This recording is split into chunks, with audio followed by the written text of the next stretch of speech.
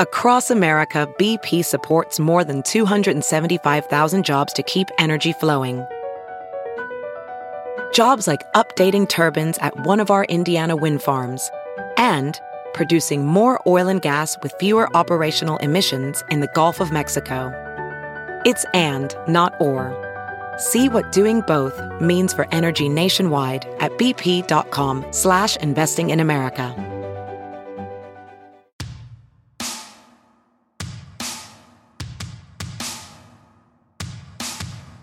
Sam Kinison's life was full of religion, hedonism, comedy, and tragedy. At the peak of his career in the late 80s, Sam Kinison was selling out Madison Square Garden and appearing on the cover of Rolling Stone. The man was a Greek mythical character in modern times.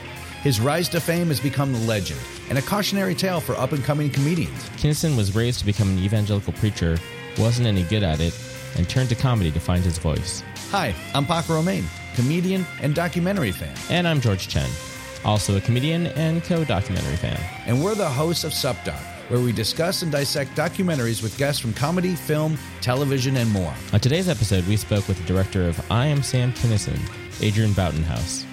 We learn about his start in documentary filmmaking and why the legacy of Sam Kinison is worth revisiting decades after his cultural peak and untimely death. I Am Sam Kinison is available on iTunes and the Paramount Network, the recent rebrand of Spike TV. And now here's our talk with Adrian.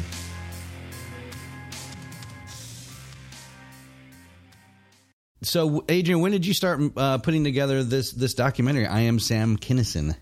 Oh, good question. That would have been the summer of 2016.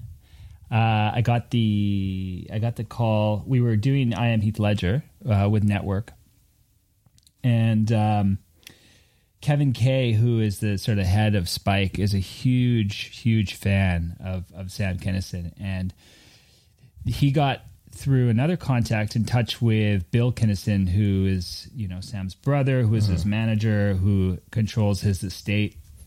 And they decided they wanted to make a movie. They greenlit the movie at Spike. And then I was deep in Heath, but they said, "Hey, are you interested in doing this movie?" And I at first said, "Yeah, I know Sam Kinison. I didn't really know his work too well because I was born in early 80s, 81, and I came kind of after the wave. The sort of bomb had dropped and Kinison had passed away when I started knowing more about comedy, and so he wasn't really part of the public consciousness." As a comedian, he's been kind of forgotten. Bill Hicks is known more than him. And so I had to do my research, but immediately I was like, oh my God, this guy's life is incredible. Like, this story of becoming a comedian, being a preacher, and we can get into all the details, but is just an amazing story and is perfect for film. So I jumped on it. One of the things that was interesting, which is different than most of these films, is that the brother was like, Sam's life was an open book. He was a crazy dude, and he would be happy for the world to know that. Mm-hmm. So don't pull any punches, right? Which is, when you're dealing with someone who's passed away, usually the family's a little bit protective of what, how they're represented, and this was totally opposite. So as a filmmaker, to know that you can just go for it and there's no holds bars, so to speak, on someone's life, the good and the bad, it's fun to know. It gives you the opportunity to go anywhere with everyone. And we would tell that to interviewers. When I sat down with someone, I was like, Bill said himself, whatever you want to say, wherever you want to go, good or bad, let's do it. And that was a great thing to let people know. Mm-hmm. And anyone that knew Sam would know that he wouldn't care what people thought. If someone had said to you, whitewash it, what would you have taken out? I wouldn't have made the movie. I mean, what would have I taken out? I mean, God damn, what would you make? I mean, there's nothing left. There's nothing left. You like Family Entertainment Hour, as Sam Kinison would say, because they tried to whitewash him, and he'd say, "Oh, I'm doing Family Entertainment Hour," and he'd come out with two chicks on leashes. Mm-hmm. Yes, one of which he marries. Yeah, exactly. Always marry the one on the leash. So you were saying that you made the Heath Ledger doc as well, correct? Right. So when did you start? Like, when did you start making films? Like, when did you go to film school? What's your background? I started actually in art history. And my father was a writer. My mom's an educator.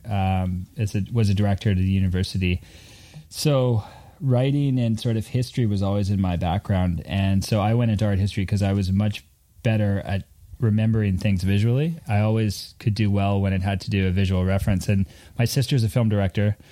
So in the summers, I was working in the camera department first as a trainee, then as a second assistant, then first assistant camera. So while I was in university, I was becoming a photographer. Then I started doing architectural photography, documentary photography, and I was watching my sister make narrative films and learning that side of things. So when I finished my first degree, I was working as a photographer in Montreal, and I got asked at one point, Simon Fraser, who's a school in Vancouver. Oh yeah, Simon Fraser, yeah. Yeah, they have a film school. They said to me, we're doing our MFA program. Would you be interested in joining the school?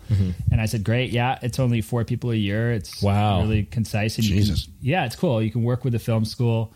So I ended up doing that, and then I ended up making narrative projects and documentary projects as a master's in more of a gallery setting. But that just turned into an opportunity where I got an opportunity while I was, after I'd finished school, I'd done a documentary photo project in Vietnam, met a journalist from Australia.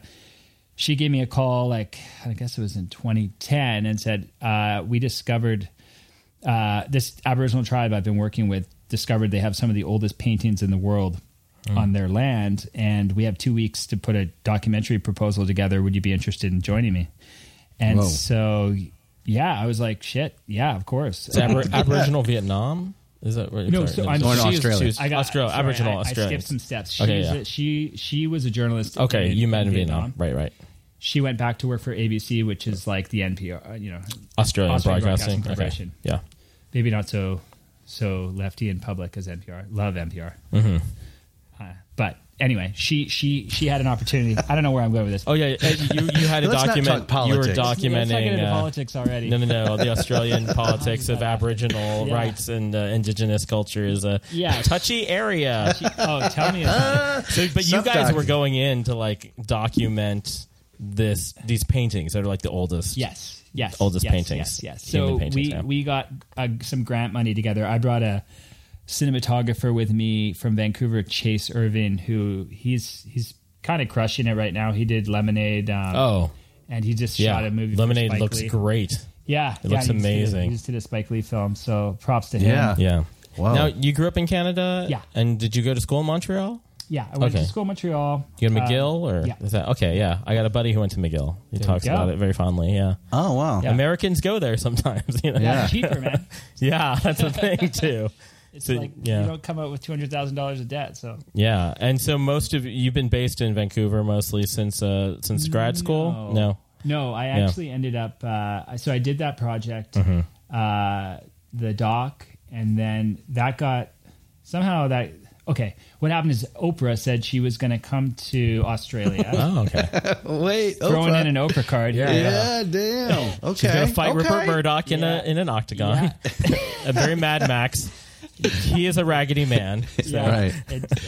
Yeah. My money would be on Oprah. Yeah. She's crushing right now. Yeah, she's really crushing. She literally crushed last night. She crushed last night. Yeah. Golden Globes. That's the reference. So Oprah was going to do something with this documentary? No. What happened is that the Aboriginal tribeswoman who owned this land, it was her hereditary bloodline. She said, "I want to meet Oprah." And because I was from Canada or America, I was like, "Oh yeah, sure, yeah. Let me just text Oprah." No That's problem. Awesome. But someone who I'd met in LA knew the colorist on the Oprah Winfrey Show. And so through the colorist of the show, we got a hold of the Oprah camp and pitched them to do a segment at the site. And it happened. And so I ended up segment producing for the Oprah Winfrey Show, or being like the on the ground producer, right? Yeah, and putting it together with the segment producer from the show, this guy Dave Rivera.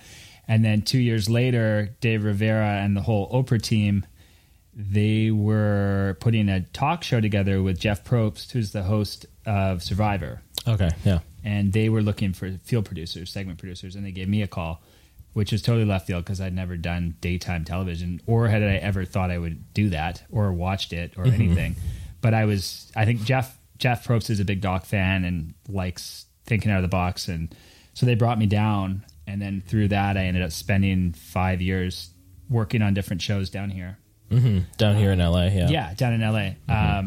And living right around the corner from here. So, and then what happened is I was doing that for a while. I had 2 kids. We wanted to be closer to family. Network Entertainment, who produced these I AM projects, I got in touch with them, and I ended up doing a facing series for National Geographic. I did 2 docs. One was on Pablo Escobar, and one was on Suge Knight.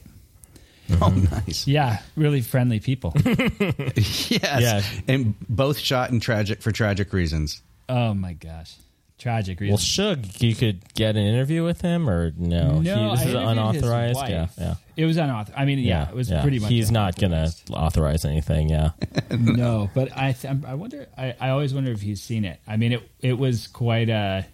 It was a wild project, but we did interview his wife, who'd never been on camera before. Wow, which was pretty wild. I got to check Mrs. that Knight? one out. Yeah, so that's Mrs. Knight. Yeah, Facing Suge Knight. Is that Facing the name of that Suge one? Knight. Okay, cool. Yeah, check it out. I think. I was on Nat Geo, and then I went to Medellin and interviewed all those really lovely people down there. Well, the cops were great, and all the people. I mean, we did all the people in Narcos. We did. Okay. Murphy and Pena. Pena actually came to Colombia with us.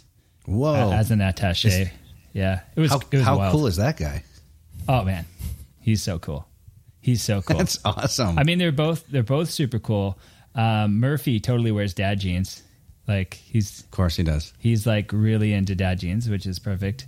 And awesome. But he actually ended up adopting. They kind of twisted the story a little bit, but he adopted a Colombian kid. Steve Murphy did. And while he was down there, and has a Colombian daughter. Wow. Anyway, we could go on and on, but are those available to stream anywhere? Those ones? Yeah, I would go through National Geographic. National Geographic website, okay, or the channel. I wish I could tell you exactly, but Facing Pablo Escobar, facing Suge Knight, and there was a bunch more. There was one on Putin.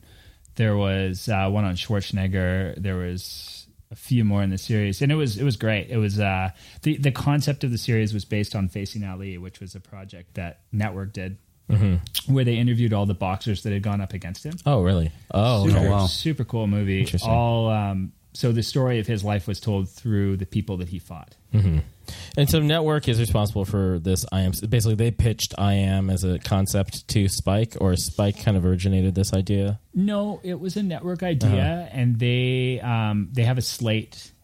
Now Network's been doing it well and consistently for so long that they do a slate of projects, and I think we're going up to 4 next year. Cool. So I don't know if this is affecting you. I mean, I was reading that Spike is rebranding itself as a network, but your stuff is still going to be airing, I would think. Oh yeah, in the new version, I mean, be called Paramount Network now. Paramount, yeah. The joke, starting in a week, yeah. The running joke was that Sam Kinison was going to shut down Spike TV. The amount of expletives, like the sheet on, like the amount of swear words was like I think in the first 30 minutes was like. It was like 50. Does it have to air in that sort of like late night, late night zone? Is because like I'm trying to remember with the Farley one if there was that much swearing. I don't think there was. No.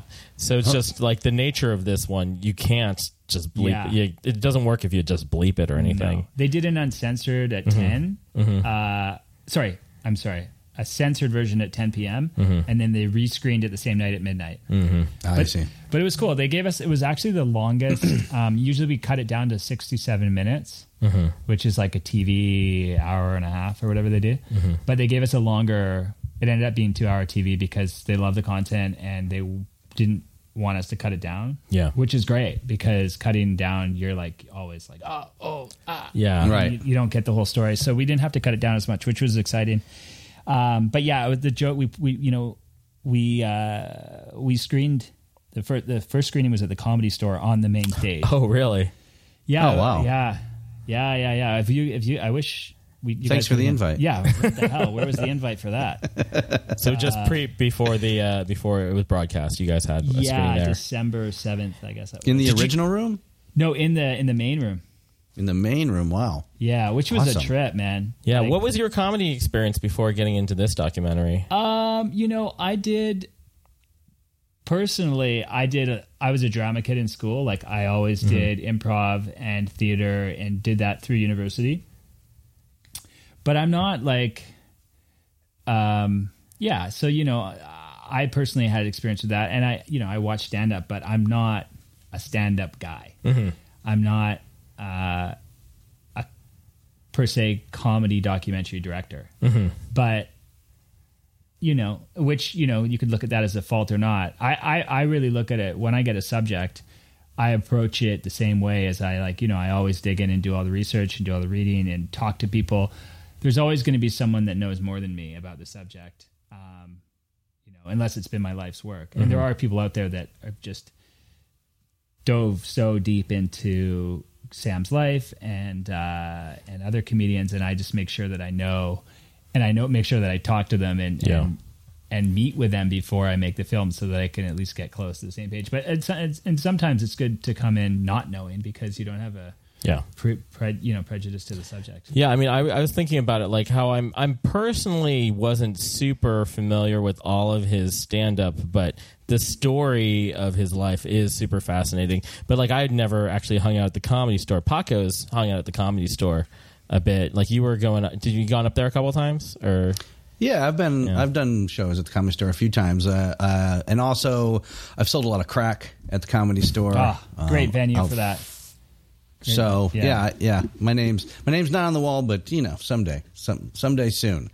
But yeah, Comedy Store is awesome. You can feel the ghosts in that place. Oh man, like people say there's a ghost of Sam Kinison there, and at Westwood too, which was the we talked about it in the film, but it's an Italian restaurant now. Apparently, I think Argus Hamilton had gone there for dinner, and one of the waiters came up and said, "Hey, you're Argus Hamilton, right? Well, I want to tell you, Sam, I hear when I'm closing at night, I hear his laugh in the back." Whoa. Sam used to sleep there. Mm-hmm. Yeah, you guys have nuts. you guys have a lot of animations in here too, I was noticing. Yeah. Did you work, so who was the animator you worked with on that? We worked with Jester Coyote, which is a company up in Vancouver who did a super job. The reason we ended up working with them is that the lead editor, Hart Snyder, he has done a few projects with them that are full on animation, kind of documentary stories about his childhood that are through the NFB, which is like National Film Board of Canada. Right, NFB. Oh yeah, baby. You know that documentary. Yeah, well, we had Nick Flanagan on talking about NFB. Yeah, he's a big NFB fan. Yeah, so he. We've also done Project Grizzly. I don't know if you know that. We did a riffing show, like a Mystery Science Theater type show where we just improved over. I should have sent you a link to that one. Yeah, I'll listen it's to that. so Canadian. I don't know what the Canadian equivalent of a bogan is, but pretty much that's what. You go. Yeah, that's some Australian lingo. Hoser. Yeah, hosers. Yeah, traditional complete hoser, bro. Hosers are our bogans, but so Hart had the idea. I mean, we got into a situation where Hart was working on finishing up an NFB project at the same time, so he was very much in that space, and we didn't have a huge budget, and there were so many stories that there's no coverage of. Right. Yeah. And comedy and animation work really well, and every single person I interviewed would do the Sam Kinison voice. They would just go and they'd go into it. So we're like, man, this is perfect for animation. So Hart had the idea, and then we were like, yeah, let's pitch this, and we did to Paul Gertz, who's the co-owner and EP of Network, has a background. He used to work for Disney in animation, so he totally got it. Mm-hmm. Derek got on board, and then it was just a process of figuring out what we were going to animate and what scenes we were going to include, and then getting it done on time. It was like a crazy rush. And did you have to approve the character design styles and stuff like that? Yeah, we did with the estate. And then, we did with the estate. With the other characters, we told them we were going to animate them. We didn't want to get in a situation where we'd spend all that money and time animating someone and then be like, oh, I don't want to be animated. Right. Yeah. Corey Feldman said he looked like Michael Jackson. Yeah. Well, that's how he dressed back then. Well, I know. Right? And then that's what he did. Okay, Corey, if you're listening to this, I just want to say, at the Q&A, Corey turned to me and said, wow, I look like Michael Jackson. And I looked back at him, and he looked like Michael Jackson at the freaking Q&A. I've seen him driving his car, and I'm like, that's Corey Feldman. But he was in a car, so I couldn't see the entire outfit. But I'll find a picture for you guys. Send him a link to this also. I will, please. He was great. I mean, Corey, all the interviews we did were awesome. Yeah. But, I didn't know that he was so close to Sam as well. I do want to talk about all the incredible people that you got to talk to and how that happened and how long you got to talk to and all those guys, but also the themes to this doc. I mean, to me, we were going back and forth before you got here for the recording, and like for me, like there's a brotherhood theme, there's a divorce family theme, and obviously religion, and then like a theater mask kind of theme, like who and what is your persona kind of thing. Yeah. Will you agree to that, or am I just making shit up? Man, you're making me sound smart, so just keep it up. No, for sure. Yeah, no. I mean, the masks for sure, because what Sam ultimately became, he created this persona that he had such confidence in, but it was a look. Like Joey Gaynor's like, he created this look. He had this trench coat, he had this hat, and when he came out on stage, you wouldn't know what the fuck he was going to do. And he didn't get there right away. Like he had the members only and the beret look for a bit. He was a prop guy early on in Houston. Oh, yeah. I wish you had footage of that. Yeah, well, I didn't know that. Yeah, he went through all sorts of stages until he landed that character, and you can see it in the Young Comics special. He's not full Sam right? Yet. Yeah, he doesn't have the hat. He has a check coat, though, right? And sorry to say, Sam, but he hadn't lost his hair yet either. Right. So part of the hat was to do with hair loss. But that makes it funnier for sure. Yeah, it makes it funnier. But as Joey said, is like he said, he wasn't. Sam got to a point where the mask became him, and he couldn't separate. He didn't, when he was off stage and being crazy and coked up and whatever. He was losing the separation between his stage persona and his offstage persona. And because he'd said, like, he'd ran into Dice and these other guys that weren't the same on stage, and he's like, oh, they're phonies. Right. And Joey was like, don't you understand that's their stage persona? That's their shtick. That's their shtick. And so, that's a good quote. It's a great quote. Is that completely true? I don't know. But, I think if you saw Emo Phillips and he was like that to you, just like in a restaurant, you'd be like, what is wrong with this guy? At this point, in 2018. Yeah. Hey, I want some breakfast. Can we talk? So there's also a parallel. Like Pentecostal preachers aren't the same off stage either. And I've known way too many, unfortunately, in my life or whatever. Yeah. But like it's the same kind of theatrical mask that they put on to get on stage, to get money, to, bring, the Lord down and into the heart of the parishioners. Right. It's interesting you say that, because I think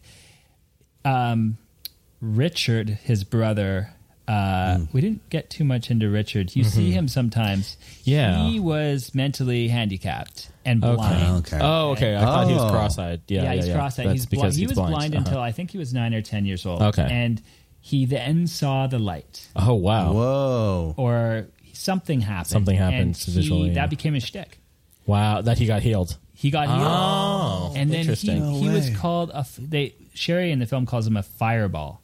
He would get up on stage and be like screaming and running around and falling over and healing people. And Bill had a great energy and good conviction, right? He was a convincing guy. And I think Sam watched his brothers and probably said, man, these guys, like, I love these guys, but that's not who they are. And I can't do that. Right. So I'm not capable. I'm not, or I don't want to be that guy. Like, he liked the word of God. Like, he liked he liked the story, he liked the narrative, he liked preaching, he liked the idea of community and bringing people together through the church. But I think he felt like, I don't want to ask people for money, and I'm looking around at these people, and I know they don't have money. Yeah, I mean, yeah, you know, and so I don't want to be trying to get, you know, every dollar and cent out of them. But that somehow changed in comedy.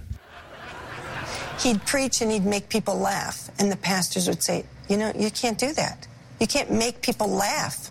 Finally, he got tired of it, and he said, you know what? I'm going to go to a world that I can make laugh, and I'm not going to get in trouble for it. Came up and talked to me, told me you just couldn't cut it in the ministry. I said, well, take some time. Forget about your brothers are preachers, your dad was a preacher, your friends are preachers. Look down in your heart and find out what you've always wanted to do. He took like 3 seconds and went, I always wanted to be a stand-up comedian. This episode is brought to you in part by Noom. Forget one-size-fits-all diets. With Noom, you get a personalized weight loss plan that's tailored to your lifestyle. No food is off limits. Enjoy your favorites while discovering healthier habits. Noom's users love the flexible approach, blending psychology and biology to help you lose weight in a way that's sustainable for you. And great news for foodies. Noom just released the Noom Kitchen Cookbook with 100 delicious, healthy recipes. Stay focused on what's important to you with Noom's psychology and biology-based approach. Sign up for your trial today at Noom.com. That's Noom.com. Grab your copy of the Noom Kitchen wherever books are sold. VR training platforms, like the one developed by Fundamental VR and Orbis International, are helping surgeons train over and over before operating on real patients. As you practice each skill, the muscle memory starts to develop. Learn more at meta.com/metaverseimpact. One of the things we didn't say in the documentary is that when Sam would drive, one of the things about being a preacher, a traveling preacher, is that you're on the road all the time. Mm-hmm. And Sam would listen to prior tapes. Richard Pryor tapes. He'd listen.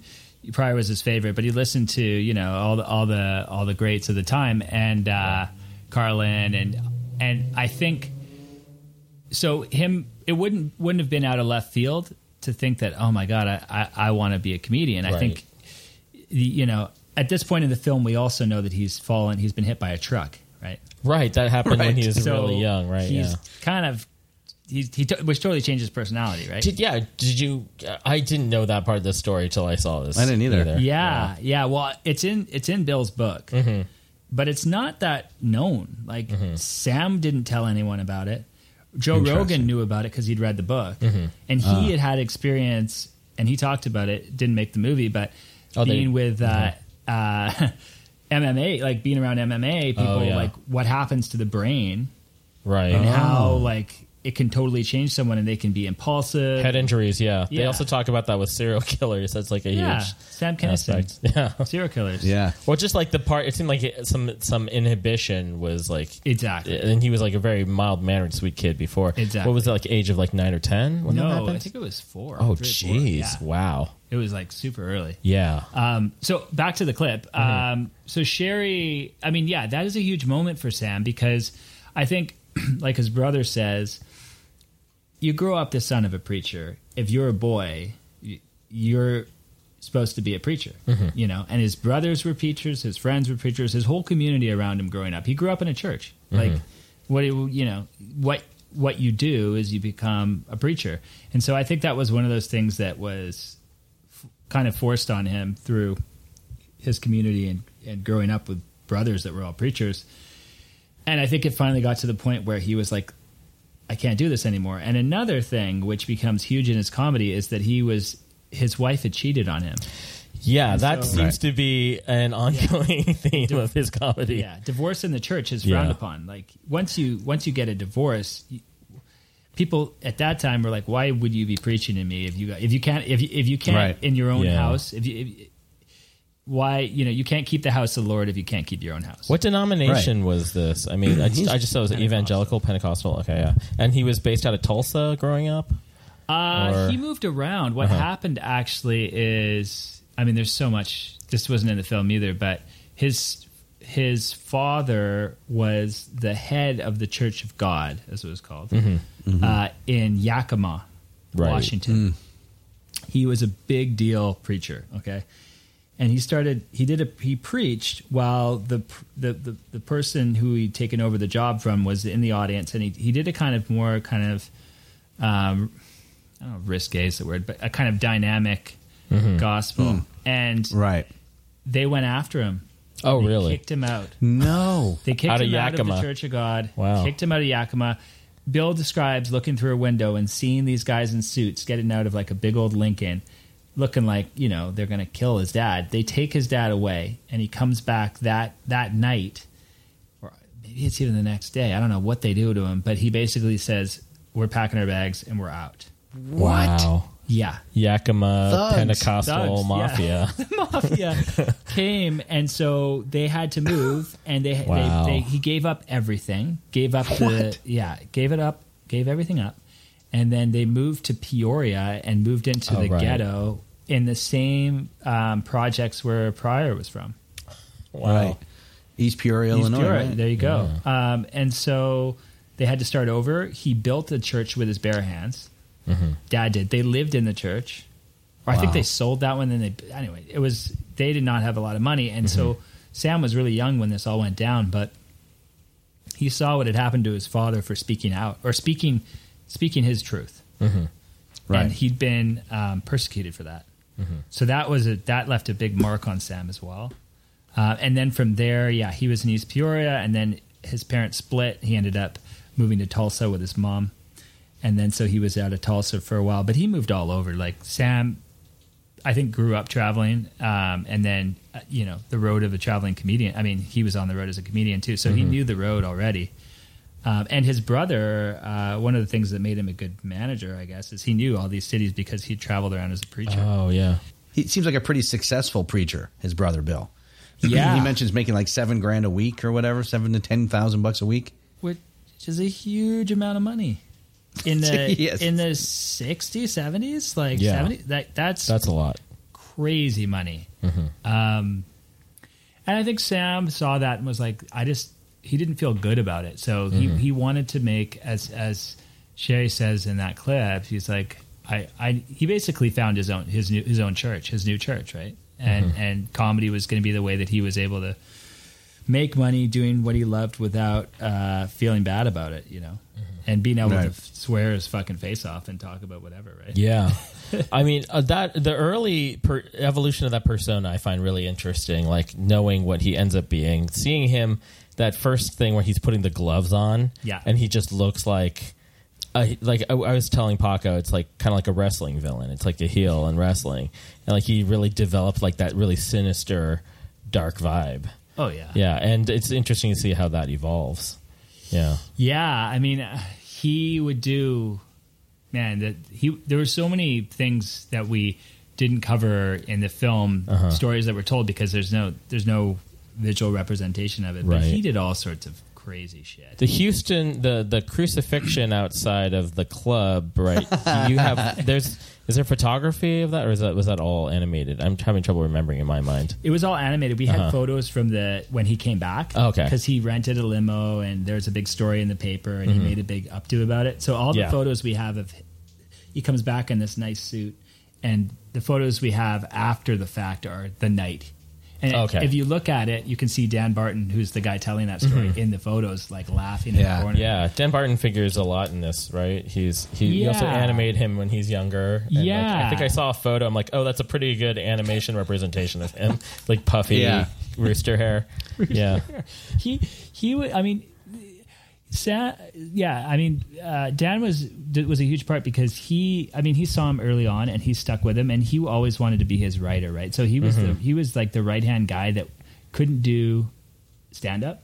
Oh, he never was a stand up? No, he did. He just wasn't his jam. Succeed as much. He didn't succeed, but he was smart. And he was also part of that the Sam Kinison Brotherhood. That kind of is. It's you see that a lot in this doc. From his own brothers the entourage, to his comedy. The entourage. There you go. Yeah. But I know there's also that whole Texas outlaw comedy scene, which is that he emerged out of, which the most other famous person out of that, I guess, is Bill Hicks. Right. Which is weird to think of them as being in the same zone, but there's a lot. Paco was pointing out a lot of similarities between how they perform, actually. Yeah, mannerisms and act outs, style. And I think Bill, he brought Sam brought Bill out. Oh, really? They were hiding Bill Hicks up at the Crestel house. He was underage. I can't imagine Mitzi would have been into. I don't even know. Maybe she didn't know, but he was underage on the run. Like his parents were looking for him. They found him. They brought him back to Houston. Oh man, it was like this whole ordeal. And Sam was the reason that Bill was going to make it anyway. Yeah. He obviously from an early age, and there's a pretty good doc on him. I don't know, you guys have seen the doc? American Scream. Yeah, it's awesome. It's a great doc. But he would have made it anyway. But he did come on, not the coattails, but he was part of the gang that he brought out. And as Sam was a very loyal friend. One of the people that we didn't interview in the film, and we can talk about that as well, is Carl LeBeau. Yeah, I was going to ask a question about that too. Who was in the car, right? Carl was there. Him and Carl met the first week. They did a comedy workshop, and they met like how to become a stand-up comic in 1 week. Oh, wow. You did interview him, or you didn't get the footage? I met with him. You met with him, and he wouldn't go on camera? Yeah, if you want to hear the whole story, one of the good places to start is Mark Maron's podcast with Carl LeBeau. Yeah. Carl met. I really wanted him in the film. Yeah. He was there when Sam passed. Right. He was in the car with him and Malika, right? Yeah. He wasn't in the car, but he was in the van. Oh, he was in the one behind with Bill Kinison? Yeah, okay, yeah, okay. And Carl and him were it. Wherever there was Sam, there was Carl. They were they were brothers. But Sam had a child with Carl's wife. Right. Oh, no. He was raised as Carl's, and there was a whole lawsuit around paternity testing and trying to get out of child support payments. I know that was part of it. And it sounded like maybe he was on the outs with Bill, possibly, since Bill's the estate person. Yeah. Basically the law in California is if you don't declare within the first 2 years that this is not my child, right, then they become your child, and you're legally responsible for the payments. So that whole thing, all the emotion around that made it hard for Carl to do the movie, which I totally respect. Look, and that was the case for like Alan Stevens as well. Some of the other outlaws, they kind of sided with Carl. If Carl wasn't going to do it, they weren't going to do it because they're Carl's friend. They're their homies, yeah. And they stuck together, and I respect that. Look, as a filmmaker, I would have loved to interview those guys. Maron, I would have loved to interview too. Did you reach out to Maron? Yeah. He's just told this story a lot. Yeah, and I think he's told it so many times that he's. A lot of people might only know about the whole Comedy Store like vibe and everything from hearing Maron talk about it. Yeah. So, and I listened to anyone I was going to potentially have on here. I always listen to Maron stuff and Rogan, of course, but all these guys because. A lot of the great stories, or at least I would hear someone like Jimmy Schubert talk about something. I'd be like, I'd take it and I'd be like, oh shit, there's something more there. And it was always, so thanks to podcasts.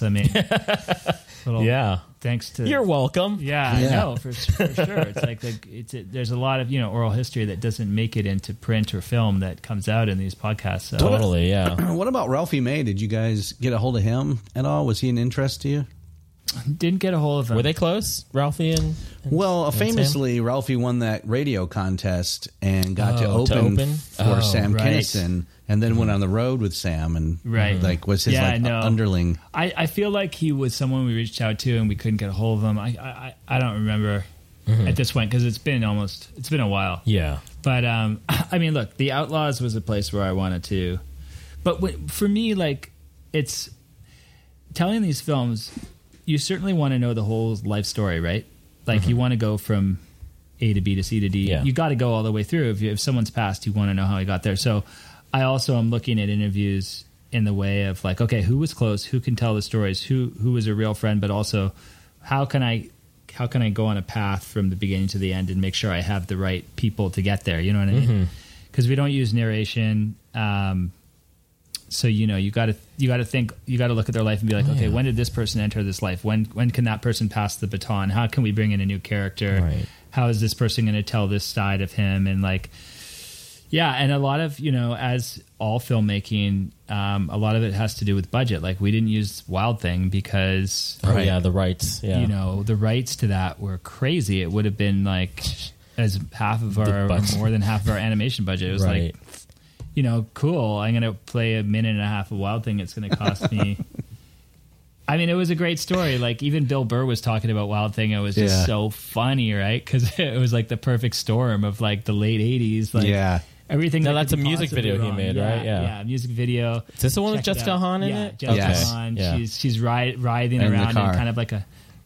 Yeah, no, she's in a mud pit without mud, and all these rockers are like cheering her on, and it's just terrible. But it's a moment in time, Yeah, it's and Sam did it. Like Sam was a rock and roll comedian. He was able to go and use music to go from small audiences to selling out stadiums because he became the MTV comic. Like he broke down that door and.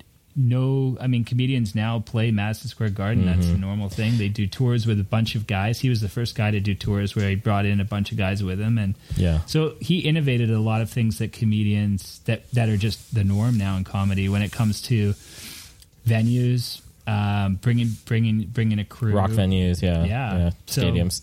So, now, I think, did he have some kind of beef with Dice or were they... Yeah.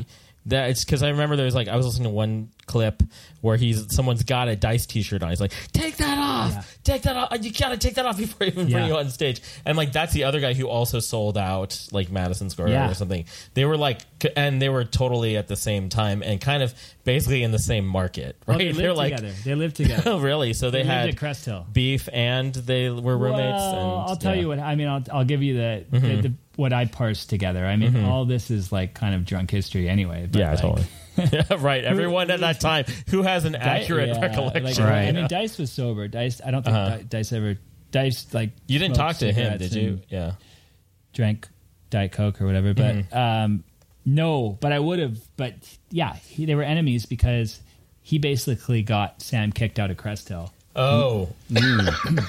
I think. I mean, that's what Bill says, and that's what a lot of people say. Because what happened is Christy LeBeau and Carl LeBeau. That's how you pronounce it. We're all living in Crest Hill, and you weren't. Mitzi's rule was you're not allowed to have a girlfriend or wife partner, or whoever living with you. This is a house for comedians, so that they, I'm covering your rent or you're paying next to nothing, so that you can come and work at my store down the hill. Yeah. And so I think the thing was that Dice apparently, and I don't know Dice if this is true or not. You can say otherwise, but he told Mitzi that that she was living there. Snitcheroo, and that got them all kicked out, and then they hated each other. But it's kind of like East Coast, West Coast rap or whatever, right? It's like you're a competition because you're kind of doing the same thing. Yeah. And, people say that Dice and Sam would sit in the kitchen at Crest Hill and make these characters together. Like they developed their characters. Oh, wow. In step, and that they were helping each other. Right. Like I'll be Southern, you'll be East Coast, and we'll be different enough. Yeah. And they were like practicing for each other. And so I think they were super tight. And then, people fall out. Yeah. And Sam, they're big, huge personalities. Like, oh, yeah. Yeah, totally. I just met Dice's old manager last week, and he was telling me that Dice is like that was just one of his characters, which I didn't know. I guess he used to do tons of characters, and that's the one that people always loved was the Dice character. And actually, I was thinking about that too because he was recently like in Blue Jasmine, and so it seems like he's had this late career renaissance, and it kind of had me thinking, I have no idea what Sam would have been like if he was still here. Like who knows what he would have turned into? We just don't know. Yeah. What kind of comic he would still be. It's a good question. Or maybe he'd get into acting or something else. Or maybe he'd go back to the church. Who knows? He seemed like maybe he was kind of going. Yeah. I mean, he had a 3-picture. He had a 3-picture deal with New Line Cinema. He did. Was it New Line? He was about to do a bunch of movies. Oh man, we got to talk about Atuk because that is so nuts. Where do that is so nuts. Like that would be You get a protest just pitching Etuk now. Yeah. They would be like, oh, man. When they all talk about it, they're like, yeah, it's some Eskimo movie. What, it's like basically like kind of like an Ernest Goes to Camp, but it's an Eskimo, and it's played by this Texas guy. Oh, my God. His brother's like, it was basically Eskimo Dundee goes to New York. Eskimo Dundee. Okay, right. Yeah, exactly. Yeah. Oh, man. Really that PC. sounded like a disaster. It's funny because that movie, if you do a little wiki search on it, Belushi was supposed to play it. Oh, really? Who else? And he loved Belushi. Sam loved Belushi. Huge Belushi fan. In fact, his brother got a call from Sam, crying. Said, "I just read Wired. Belushi, the Belushi book." Oh, Sam called Jim Belushi. I'm sorry. Oh, let me make this. Bill, his brother. I'm a lot of brothers. In my own brain right now. There's a lot of brothers. He called his brother and was like, crying to his brother saying, I don't want to end up that way. I don't want to end up that way. And his brother was like, yeah, man, you don't have to end up that way. And then 3 weeks later, he runs into Sam and he's doing like massive lines off the book. Off the book. off the so there you go. Belushi biography. Off the Belushi biography. Probably at the Marmont. There's a meeting and we go in, there's like six big shots there. And one chair on this side, which is Sam. I don't even have a chair. What is this? That's the rewrites. We never said you could do any rewrites. Well, Sam then tells him, the movie is shit, dude. It's a bad movie. I think maybe we'll just pull the plug. Well, I think they was expecting Sam to go, wait a minute, guys. Yeah. Let's try to work this out. Instead, Sam says, okay, then I'm going back to L.A.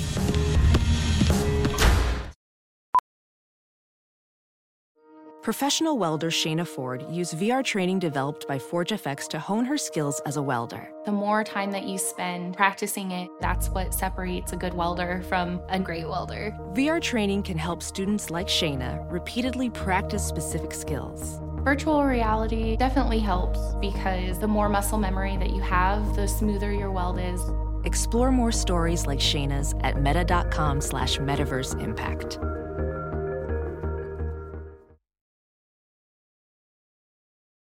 Everybody read the script but him, right? Like everybody, right. Like his buddies, like all these guys were at a party that he had a bon voyage party for. Of course, he had a party to celebrate leaving LA to go to New York to do a movie. And they're sitting around and Joey Gaynor's like, yeah, how's the script? And he's like, oh, I haven't read it. I'm going to read it on the plane. And he's like, and then I'm going to make all my changes. Yeah. And they're doing tons of blow and they're up all night doing script changes. I'm sure that's productive. Yeah. Ron Jeremy's hanging out eating sandwiches. Whatever, like it's not happening. And so he shows up to this meeting with the heads of CAA, United Artists, and they've done a day of shooting. So he shows up in his costume. He's in full makeup. His hair's dyed, but he looks like an Eskimo, quote unquote. Well, they've shot without him. They shot us. I think they shot a day. A day with him. They shot a day with him. Wow. And it was like, in New York, it's like a big production, and he's like, here are all my changes. It's and they were like, they basically tried to scare him into doing the movie without his changes, and said, well, you know what, maybe we'll shut it down. Right. And they all thought he was going to say, no, it's okay. We'll figure it. We'll compromise. We'll figure out a way. And he was like, fuck you.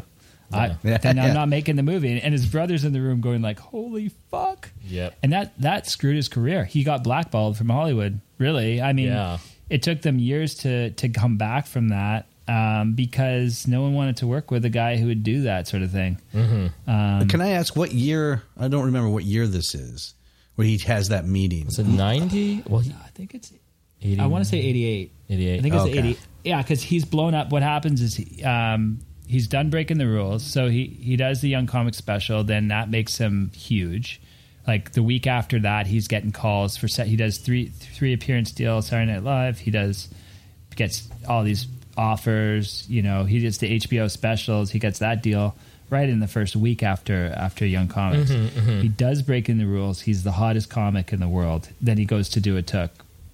But at this point, he's already making major money, which means he's doing major drugs. Right.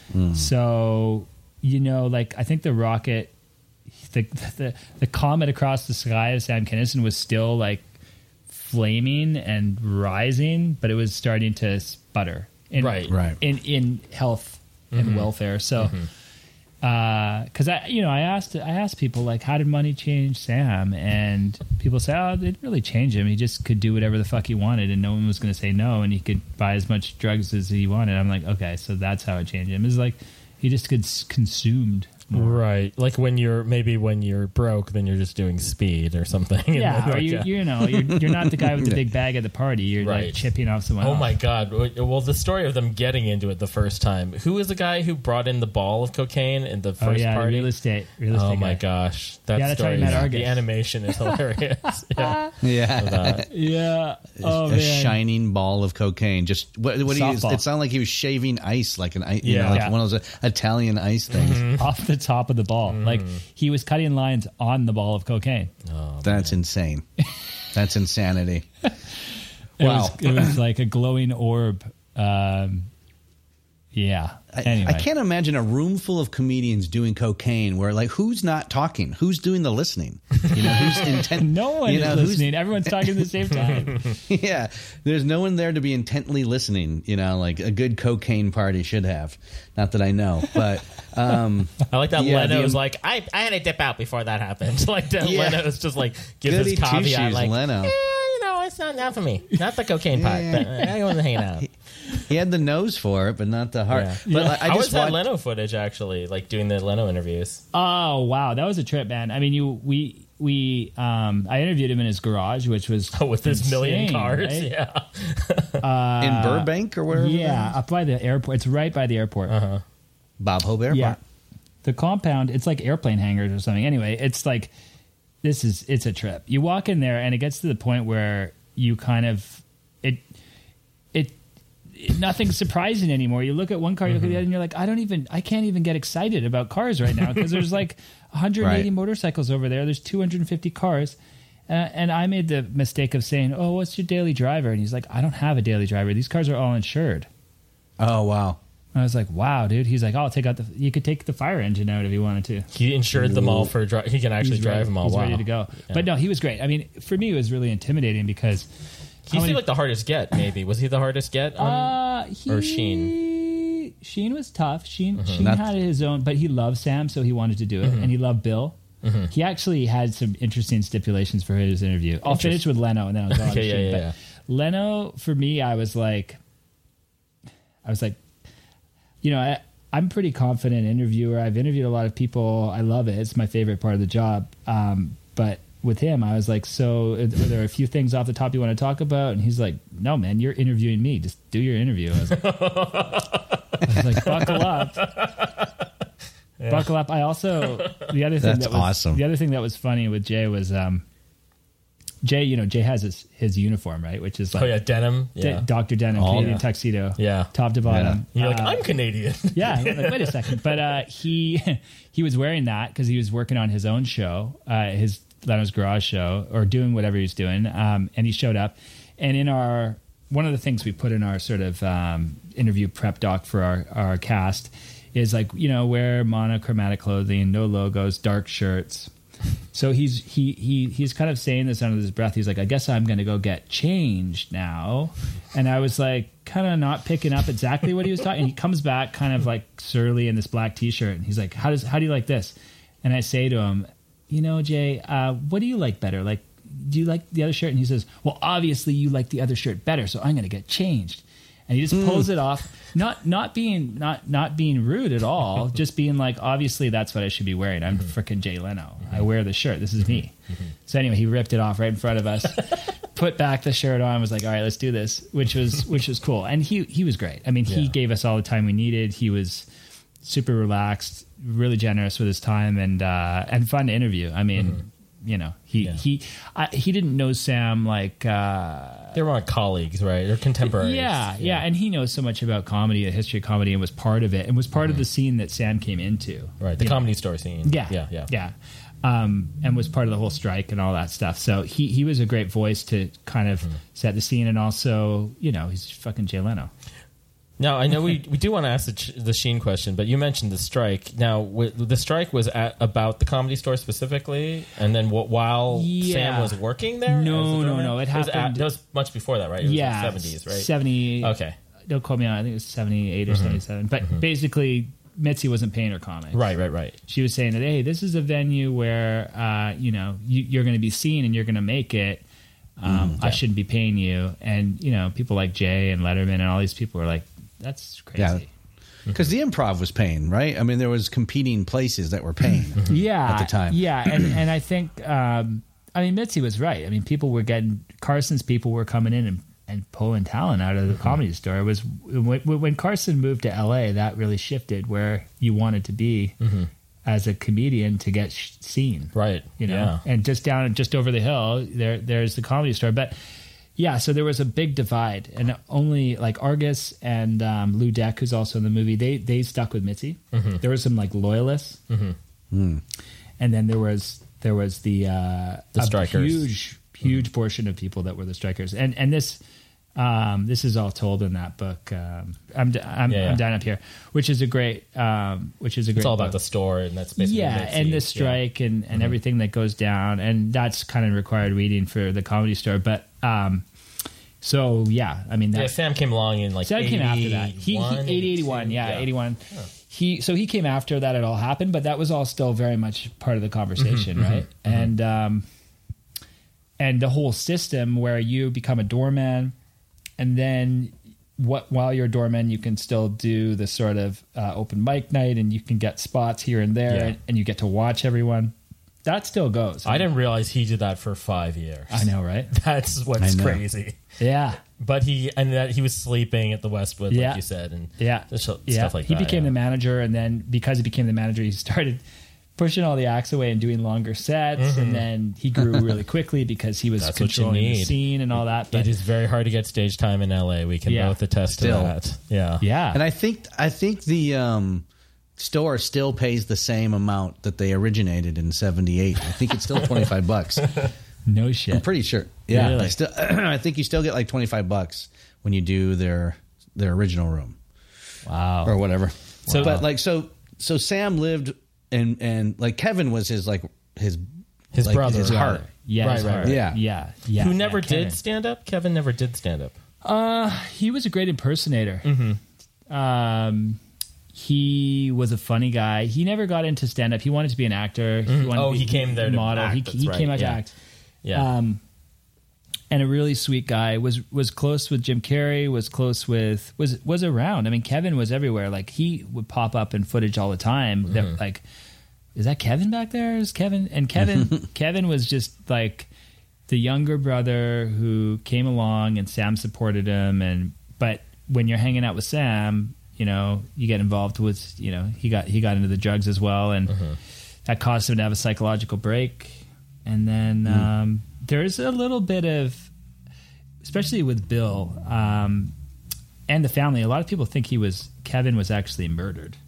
Really? Whoa. Yeah. I was Googling, trying to find anything about what happened, and I couldn't find anything. Me too, actually. Yeah. That's so...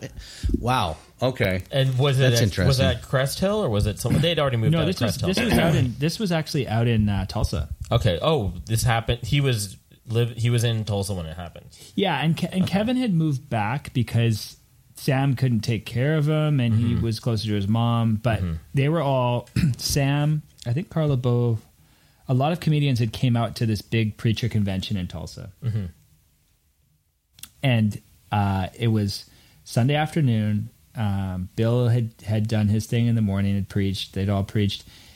And I think Kevin had said, "You've done a great job." And Sam went out to like get a package at FedEx or something. Something was like in and out, and saw his brother. And soon, within a 40-minute window, they came back, and Kevin was lying on his mother's bed with a gunshot wound to the head. And the police in Tulsa totally compromised the scene. Okay. And they immediately thought it was suicide. And then they'd found like the back gate had been jimmied, and there was all this other information. But Sam never believed that. Sam wouldn't accept that his brother was murdered. He always thought my brother had committed suicide. And he blamed himself for a lot absolutely. of it. Yeah. He blamed himself. Because under Sam... basically Sam and Carl were like, they were all partying at this house that they were staying in one of the canyons up here, and said, hey, we'll be back. We're going to get some food. And then they disappeared for 2 days. And like Kevin did some angel dust or something. And Jim Carrey actually went and picked him up and gave him a ride to the store and called Bill and was like, hey, something's up with Kevin. Oh, wow. Something's up with Kevin. He got dosed or he did something. Yeah, and he's acting really strange. And what I think had happened is it had created this, you know, when you're bipolar, there's something that can trigger. So the idea, or not the idea, but what the common knowledge is, or the thought is, that he did some drug that put him over the edge, and Sam blamed himself for that. Right. But the murder theory, I've never heard that before. Yeah. It's in Bill's book. Bill's pretty convinced. But to tell that whole story in the movie would have been tough. Oh gosh, that's his own CSI thing. Yeah. There's a lot of divergent tangents you could obviously go down. So many. That's the thing. There's for living to 38, there was so much in here to work with. He did not live 38. Yeah, he lived a life, man. Yeah, he lived a life. I mean, Paco. I was gonna like change subject and go to Rodney Dangerfield, who obviously played a big part in Sam's life as well. Like that whole young comedian special that Rodney did, like people got super famous off of that thing. And I love all the reenactments that you do in this doc, especially like I didn't realize he showed up in robes and slippers, sandals, or whatever. Slippers, yeah. And everyone does his voice too. Everyone does Rodney's voice. Everyone does Rodney. Rodney's the king, man. Rodney's the king. Yeah, he'd show up to the Comedy Store. He'd roll up in his limousine, wearing his slippers, wearing his full... Yeah, like that was Rodney. And no one messed with Rodney. He was the king. And Sam really looked up to Rodney. And Sam tried to, I think, do the same thing with comedians that were around him and make sure that the people around him were coming up as well. So Rodney, the whole Rodney story, because Rodney was doing a set in Houston, and he came, as Rodney would do, is he'd go to local comedy clubs where he was traveling and see what was going on. And he stumbled in to see Sam, and Bill was there and noticed Rodney and made sure that he had a drink and was like, and he met, he shook Sam's hand that night and said, hey man, I hope you do well. You got something. You're never going to compete with me, because we're totally doing different shticks. But Rodney always would check in on Sam and say, how many minutes you got? Like, where are you at with your comedy? And then funnily enough, Sam and his brother were like, nah, he shouldn't do the special. They thought it was a contest. He doesn't do competitions. Oh, right, that's hilarious. Which is funny. Yeah. And he's like, what's up with you guys? Yeah. The Kinisons. Why do you guys all think this is a competition? That's fucking hilarious. Yeah. But I remember taping those when I was like 12. Like I started watching those Showtime specials, the HBO specials, the Rodney Dangerfield stuff, and taping them and watching them when I'd come home from school. And I remember all the Rodney Dangerfield. And that's when I first started getting into knowing about Sam Kinison. And I remember when my sister, my brother, went to see him in our hometown where Sam Kinison performed. I remember they came home and all they did was scream. I was just like, what the fuck are you guys doing? Everything was a scream. Well, Saget went on right before Sam, and Saget did a way bigger set, but when it came down to who shined in that special, Saget's piece was like way cut down. But Saget, it was funny how Saget was around for a lot of it too. Like he proclaims that he set up his first gig at the Comedy Store and introduced him to Mitzi, and it's kind of wild, and it was really fun once we got into the animation and what we had to use, just creating a world that has no archival record, Right? Yeah, no cell phones at the time or anything. Yeah, there was a lack of media. I wanted to talk about the early material we have of Sam in the movie. Oh, like the childhood stuff. The childhood stuff too, but the Houston stuff in Houston has never been seen before. Yeah, that stuff's fascinating. Yeah, he's standing on stage. It's like performance art. Like he's not. Yeah. He's just standing up there and seeing how long he can take it. Like he I don't think he went up with an idea either. Yeah. He just is like, all right, I'm just going to go up and do what I feel. And he in the footage, he just like stands up looks out in the crowd, takes a drink, takes his pants down, and then falls over. Yeah. And it's like people, for a while, there's like a pause. He's just lying on the ground. People are like, is he hurt? Should I clap? And that material came from Sherry Kinison. Oh, she had it. Yeah, okay. She had it. There was a lot of stuff like the Malika wedding footage. The wedding footage, that's wild. That's great. We hardly cut that. Yeah, it was just like you see him shed a tear, like for the only time. That's the frame that we show Sam. Yeah, where he kind of waves to camera. That's the last piece of video of Sam. Right. That was 4 days before. Right. 4 or 5 days. 6 days. Yeah. Something like that before the accident. Yeah. So Sherry had this like whole sort of trove of videotapes in her garage or wherever. She's like, yeah, I got this box of tapes. And I'm like, she's like, I don't think there's much on there. I don't know. I don't think you'll find anything. And I was like, Sherry, we're sending you a FedEx label. Just send me the box. Throw them in there. Just throw everything you got, whatever it is, photo, whatever you got. Send it to Vancouver. We'll take a look. And, and there's the history of comedy like that. Those tapes of Sam in Houston, no one's ever seen before. So wow. It's for are they Betamax? Like what format are they? Like goddamn, what were they? They were like high 8 or beta. I can't remember. There was a whole hodgepodge of different stuff. Super 8. I mean, we got the Super 8 footage too. Oh, that's like childhood stuff. Yeah, Super 8 stuff. Yeah, and that's amazing. Yeah. So much great stuff. You see so many great docs that start with, we found a box. We opened the box. Finding Vivian Meyer. Yeah, literally. Yeah. That's insane. I got to ask you, have you ever seen Marjo, the documentary? I haven't. It's about Marjo Gortner, who became not famous. He became an actor that was on Falcon Crest. Okay. But early in his life, when he was 4 or 5, his parents wanted to make money, and they trained him to be a televangelist, a Pentecostal tent preacher type.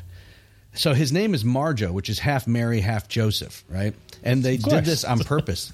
They designed him to make money for them by going into these tent revivals and talking about God and talking about, the Pentecostal stuff, speaking in tongues. And the documentary, he hires a documentary film crew when he was like 25. He'd been doing it since he was 5 because he wanted to show that it's not true and the behind the scenes stuff. So he shows like this crew.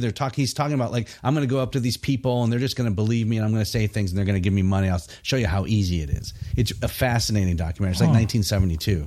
It's called Marjo. And it reminded me a lot of this because of the Pentecostal thing, the putting on airs, the mask, the persona, the way you can whip people into a frenzy, all the stuff that comedians do as well. Right. Like the good entertainers have this ability to have that charisma and that ability to just be a chameleon and change. Yeah. So it's a great doc.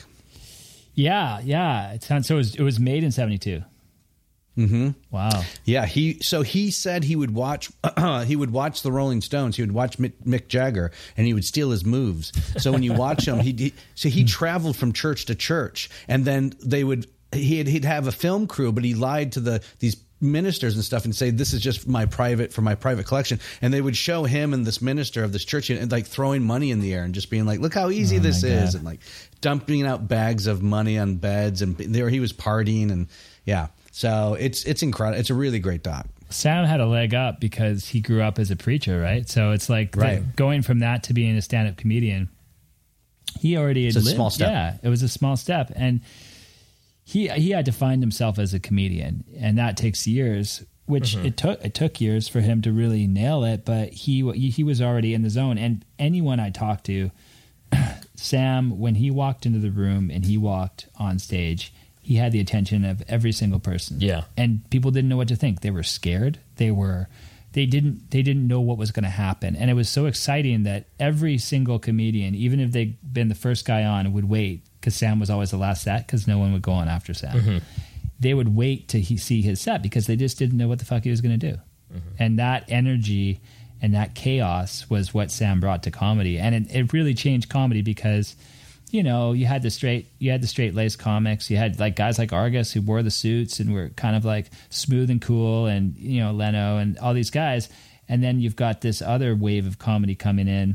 And one of the maybe the criticisms of this film is that we didn't get into the why. Why did this happen at this moment? You know, and I think you mean like culturally, like why? Yeah, why Sam at that time? Yeah, and you know, I could have got into that and gotten all philosophical and blah blah, but really the reason was, well, a lot of people said the reason was it was, you know, Reagan was coming in. It was like everybody's supposed to be perfect, and we're all, we're all supposed to be ideal, and drugs are bad, and it was all bullshit. And like everyone saw through the mask of that and was like, we need, people wanted someone to tell the truth or whatever, how they saw it, that wasn't so perfect. And America wasn't perfect, and Sam was the total antithesis of what Reagan was into, and the idea of like an ideal America and all that. And Sam saw through that, and really was, people wanted to hear. And they were doing the drugs. Everyone was fucking high on coke, and he loved talking about it. And like another little tidbit, which didn't make it in the movie, which would have been in this segment. I had this cut, like the why thing, in the top of the second act. It was in the movie for a while, but Argus talked about the fact that he was in his dressing room on the Tonight Show, Carson, there's 3 other comedians, and they got the call from Nancy Reagan. Saying basically, if you guys talk about drugs on the show tonight, we're gonna shut you guys down. We're gonna come after you. We're gonna after the Tonight Show or after those guys. Oh, they're the Tonight Show. Wow, like we're gonna shut you down. We're gonna get NBC shut down for talking about. We're gonna shut down NBC. We're gonna come after you. And all 3 guys that were going on that night and Carson were like, "Fuck, my opening joke was about cocaine." Yeah, Johnny was back there. Yeah. Everybody, oh my god, everybody was into the sniffle, and they wanted, and everyone was talking about it. Like everybody opened with a cocaine joke, and then after Sam died, it was 93, and everyone's opening joke was, "I just got out of rehab." Right. So Sam, that was comedy, and that was what everyone was doing, and people loved talking about it because everyone was on it. And so that's where Sam flourished, because he wasn't afraid to talk about what everyone was kind of thinking about in their bad self. That's interesting because when I didn't know a lot about his recovery period. I think I'd read an article about his death. There was a few that had come out there. I remember one in Rolling Stone I'd read, which is that really interesting because of how religious he was. The fact that he had that car accident as a kid. Yeah. And I guess it's Bill is the one that's, there might have been more than Bill just there. Cause I guess Malika's probably passed out or something, but he's talking to someone as he's going into the great beyond. I went over and checked on Malika. She was unconscious. When I jerked the door open, Sam was sitting in his seat, was leaned over him, like where the armrest is. The steering wheel was non-existent. His head had hit the windshield. And I opened up the door, and he starts telling me why. Why now? Why? Why now? And I'm saying, Sam, just lay still. We got help on the way. It was like he was looking at somebody. I don't want to die. And it was like he was negotiating with somebody. I don't want to die. I don't want to die.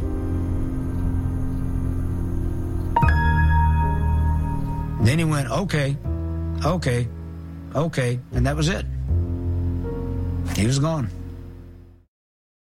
Bill said at one point he crashed 5 cars in a month. He got into so many car accidents. He was the worst. Like, he would drive drunk, and this is he had a relationship with crashing cars or getting hit by cars. But the irony is that everyone that I interviewed was like, when I heard that story, I hate to say it, but I thought he would have OD'd or he would have crashed the car. Like, he was sober and he got hit by a drunk driver. Yeah. And that's what's sad about it. Yeah. Sad. I mean, one of the things that's sad about it. It's sad, but he was pretty, he'd really cleaned himself up. He was doing shows. He was getting a new deal with, because we showed that material where he really failed at the casino. Like, he went down. Was he talking about Clinton? Bally's. He was at Bally's. Mm-hmm. Oh yeah, Clinton. No, that's later after he cleaned up. But he got to a point, he's repeating himself. Yeah, he's just all messed up. Yeah. He basically lost his contract with Bally's because he went on so fucked up. Mm-hmm. Right. He was trying to count down New Year's and he couldn't count it down. Wow. That's not hard because it starts at 10. You know? but he'd made a comeback. Like he'd gone on Living Color. He was doing he had 3-movie deal coming up. He may have gone into preaching again. He was doing new material. He was on point, and everyone was like, "Yeah, Sam was on a comeback." Did he seem less angry at that time, or he was still his anger was redirected, or was it? No, still... he was definitely less angry. I think he'd found like a lot of people were like, yeah, he had just found some peace, and he married Malika, and he was just kind of coming into a new chapter in his life. And you know, speaking of that, I mean, like, how do you personally feel about like?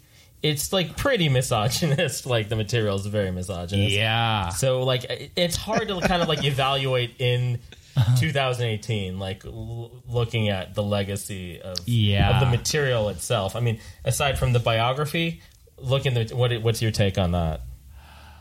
Well, a lot of Sam's material doesn't hold up, but I'd say, I mean, funny is funny. Right. I don't think that Sam took himself that seriously either. Like he knew, especially with the later stuff, when he's walking onto a stage with 2 girls on chains and he's like rock guy and he's screaming, he's laughing at himself and what he's become. His caricature. He at that point he knows. Yeah. Like, sure, he was dark and sure he was, but I think it was a commentary on how ridiculous that like misogyny was, as much as it was misogyny. Is that good material? Do I stand by that material as being relevant?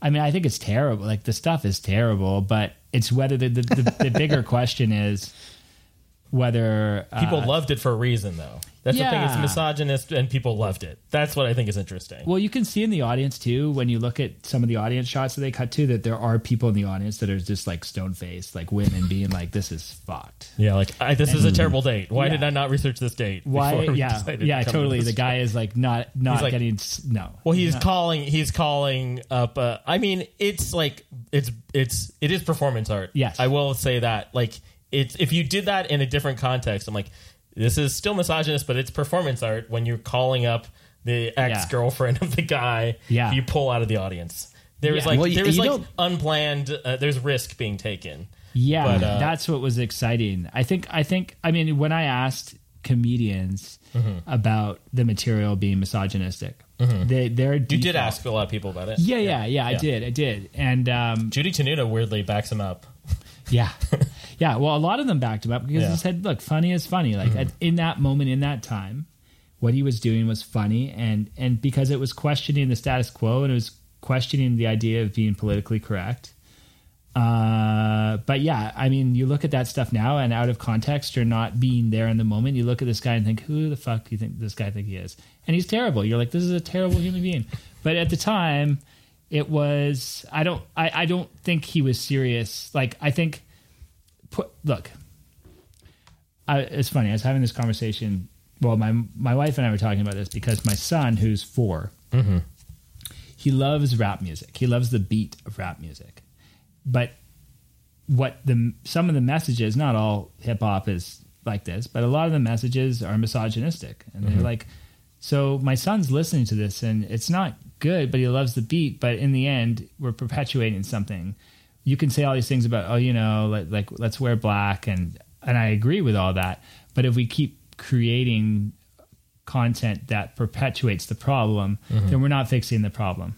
But with comedy, it's tough because comedy is ultimately where truth comes out and it creates a conversation. So I don't think Sam was like ultimately believed in all the mad shit. I don't think he was terrible towards women. He wasn't great with his women. I think he certainly wasn't a monogamist. Well, you could also credit his career in a way to being divorced. Like a lot of his materials about, and a lot of the materials about relationships between men and women, and gender, and but I mean, there's a good question. It's like, how much did he become the character? Right. I guess we go back to that question a little bit because there's like a bit he does how much he hates rap music, and then at the end he's like, "Hey, here's my buddy Ice-T in the audience." I'm like, what?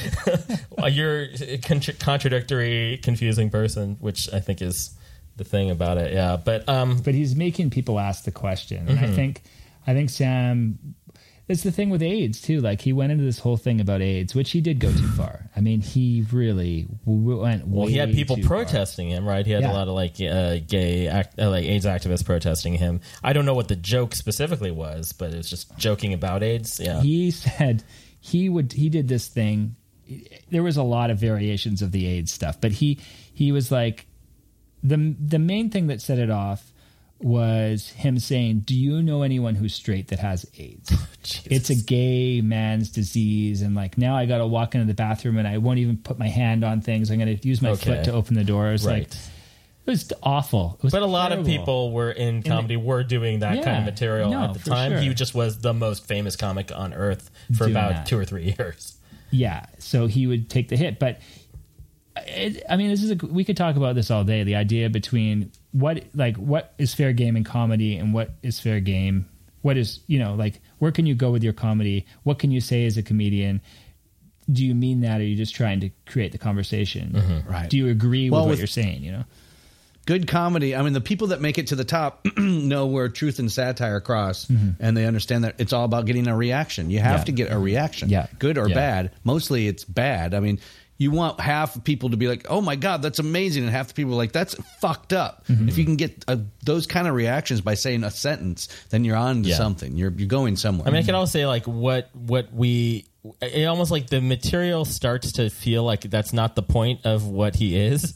And I think that's partly when he became a celebrity, then that also like it starts to diverge in a weird way. It's like, it's more like he's a vessel that people are feeding things into as much as like what is his actual, And 26 years later, we're having the same conversation about the recent Chappelle Netflix specials, and what he said, and what is are there any sacred cows?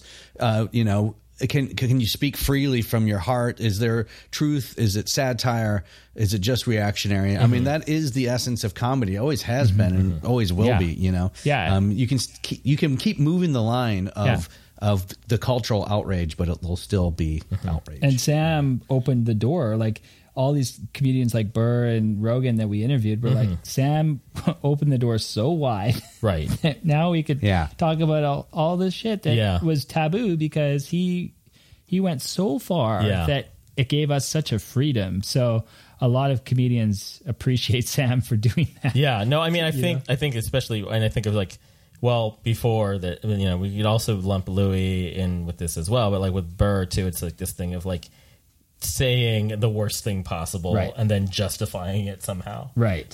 So I think there's a precedent for that. Yeah. But with Sam, it seems like there's like, it's when I think about how like the wrestling villain aspect of him, like that thing of like, he comes out and like, you got to see what the hell this guy is going to do or what he's going to say. Yeah. He had undoubtedly the charisma and like star power of that. It's just interesting to think like, where would he have evolved to if he was still alive, like what direction do you think he could have ended up in? I bet he would have been a great actor, man. I feel like he had it in him, to be probably like do a couple really good dramas, somewhere along the line. Yeah, I mean, seeing the emotional range, like it was weird to actually. I'm going to go back to the wedding clip. I mean, seeing him actually like, I'm like, I've heard him say all this terrible shit about all his ex-wives, and he's actually like genuinely happy to be with this woman that he used to walk around with a leash, and she seems happy, and just so like complicated feeling. It was so complicated. Yeah. But because it's a circus. Yeah, but he's like, it's a shame that his life was cut short in a way that no one expected it to. And to speak, and Sabrina, who was also on the leash. Oh, right, with the sister of I talked to Sabrina a bunch too, and I would have loved to interview her as well, but with her as well, it was still too much to go back to that time because it was intense and traumatic too. Like, oh yeah, for sure. It was beautiful and amazing and incredible, and she was totally involved with the production of what Sam was doing. Sabrina was, Malika was, but for her to go back there and to dive deep into that, it was too much. And that was to do on camera, probably, not do it with a therapist or something. Yeah. And what about Malika? Did you ask her to be a part of this? We reached out to Malika. She's living up in Nebraska or something. I would have loved to interview her. I would have loved to interview more women, that were part of it. But it was just she didn't want to. I think a lot of people that were really close to him were like, okay, that's a chapter of my life. and I'm going to move on. Right. And they were doing the partying as well. They were involved with all of it. I mean, Sabrina didn't do the drugs or anything, but she was young. She was like 16, 17, hanging out with Sam Kinison on the road. On stage. That's a lot to take. That's a lot to witness. But you know, she's great. She's actually has a podcast and is a really funny woman and is a comedian herself now. So I wanted to circle back though to the death because we touched on how he died, but we didn't talk about what he said when he died. Oh yeah, right. So the clip. Yeah. I think that was what I wanted to play in the clip. Yeah, you probably played the clip. Let's just talk about it so we can let's talk about it so you can edit together. Yeah. So so Sam, he lays down on the ground, right, and he's looking up, and he goes from saying, "I don't want to die, I don't want to die," and then there's a beat, and then he says, "Okay, like, I get it." And it's just that sort of story, you know. I think Sam always had a relationship with God. The thing that hurt Bill the most was that all the people that were preachers that knew Sam as a preacher, then knew him as a comedian and hated on him as a comedian because he'd sinned, would say, "Oh, you know," they were like, "That's, you know, that's God just showing Sam that you know what he's doing is wrong," and that was one of the most painful things for Bill was a lot of his friends and people that, well, I don't know if we call them friends, but a lot of his peers as preachers were like, "Yeah, that's what your brother deserved," or, you know. And he tears up telling that story. Yeah, I mean, and he tears up. He tears up more when he talks about having to call his mother and tell her. That's when he really breaks. But yeah, it's just I mean, and Carl was there too. I would have loved to tell a perspective from Carl as well, because Carl was losing his brother, and there's a lot of that in the film. And my brother's keeper, and Sam was Bill was his brother's keeper, and Sam was Kevin's keeper, and there's a lot of brotherhood, and it's just such an epic tale. It's very Shakespearean. I mean, it's amazing how it goes from, you know, when the arrow slings from childhood religion, getting hit by a car, through the excess of fame and becoming hugely famous, getting clean, and then dying the way he did, back to the good graces of the God that he started with, in a sense. I mean, you know, it's a pretty amazing story. Yeah, and you told it really well. I thought this was really well made, so kudos to you on making this doc. I wonder what's harder, do you think, in your mind, making a chronological biography doc or a, you know, standard doc where it's just taking in the place where it's happening at that time? It's a good question. Thank you. Yeah, well done. Thank you so much. Geez, I don't know. I mean, I think I don't know what every film has its issues, right? Yeah, sure. When I look at these I AM projects, for me, it makes a lot of sense to do it chronologically. We don't have to. I mean, they did one on JFK where it wasn't so chronological. They've done other projects that don't follow that beginning to end. But for me, people's motivations really have to do with experience, right? So, when Heath went out to the desert to shoot a movie and he had this sort of cathartic experience, it totally changed his acting. And so therefore it's the same as Sam, like one thing leads to the other. So it's hard for me to look at an I AM life story, biography, documentary and not do it chronologically. Right. Whether that's easier or harder, maybe it's easier because there's a path, but just deciding what stories to tell in that life are the challenge, I think, and finding the people to do it, because we don't use narration, which I love. I don't like using narration. The whole series doesn't have narration. Yeah. Well, there's actually, I think McQueen had narration. But, okay. And maybe, McQueen had narration. But I like the challenge of telling the story through people's voices because, I'm obviously writing the questions and creating the story through people's, but and that's the writing of the movie is a lot crafted in the edit as well. So sure, that's even better. Oh, that made it better. We just knocked the dongle over here, and it got better. That's good. That's how all great discoveries happen, right? Isn't that how they discovered polio vaccine? Yeah, exactly. Just knocking the tube over in my kitchen. Yes. So I don't know if I answered your question, but no, you did. Yeah. No, I'm always fascinated. I'm not a filmmaker. I obviously love documentaries. I love films in general. I'm always fascinated by the process, and like, is one easier than the other? But obviously, they all have their challenges. Did you write out a script? Was there a script for this? Did you guys have it like Jay Leno here, or was it? Did you assemble it? And I'm glad you asked that question. That's a good question. Thank you. Again, you just. The reason he's the host, I'm the co-host. Oh, come on. Let's not talk rank here, okay? I'm just his little brother. The way that You're my Corey Feldman. Right. The way that we do these films is Derek Murray, who's the EP, he's heavily involved in the look of the film, in how we approach the movie, on what decisions are made, working with, like, helping with the cast, knowing what the broadcaster is going to like. He's done them all. Like, he has a heavy hand in how these work. With this film, he was pretty confident that I could run with it. But I mean, he's along every step of the way, for sure. He watches everything. He's giving notes. John Barbizon, who's the supervising producer, him and I started the process by reading Bill's book. I started doing tons of research. We came out with an outline of what the film could be.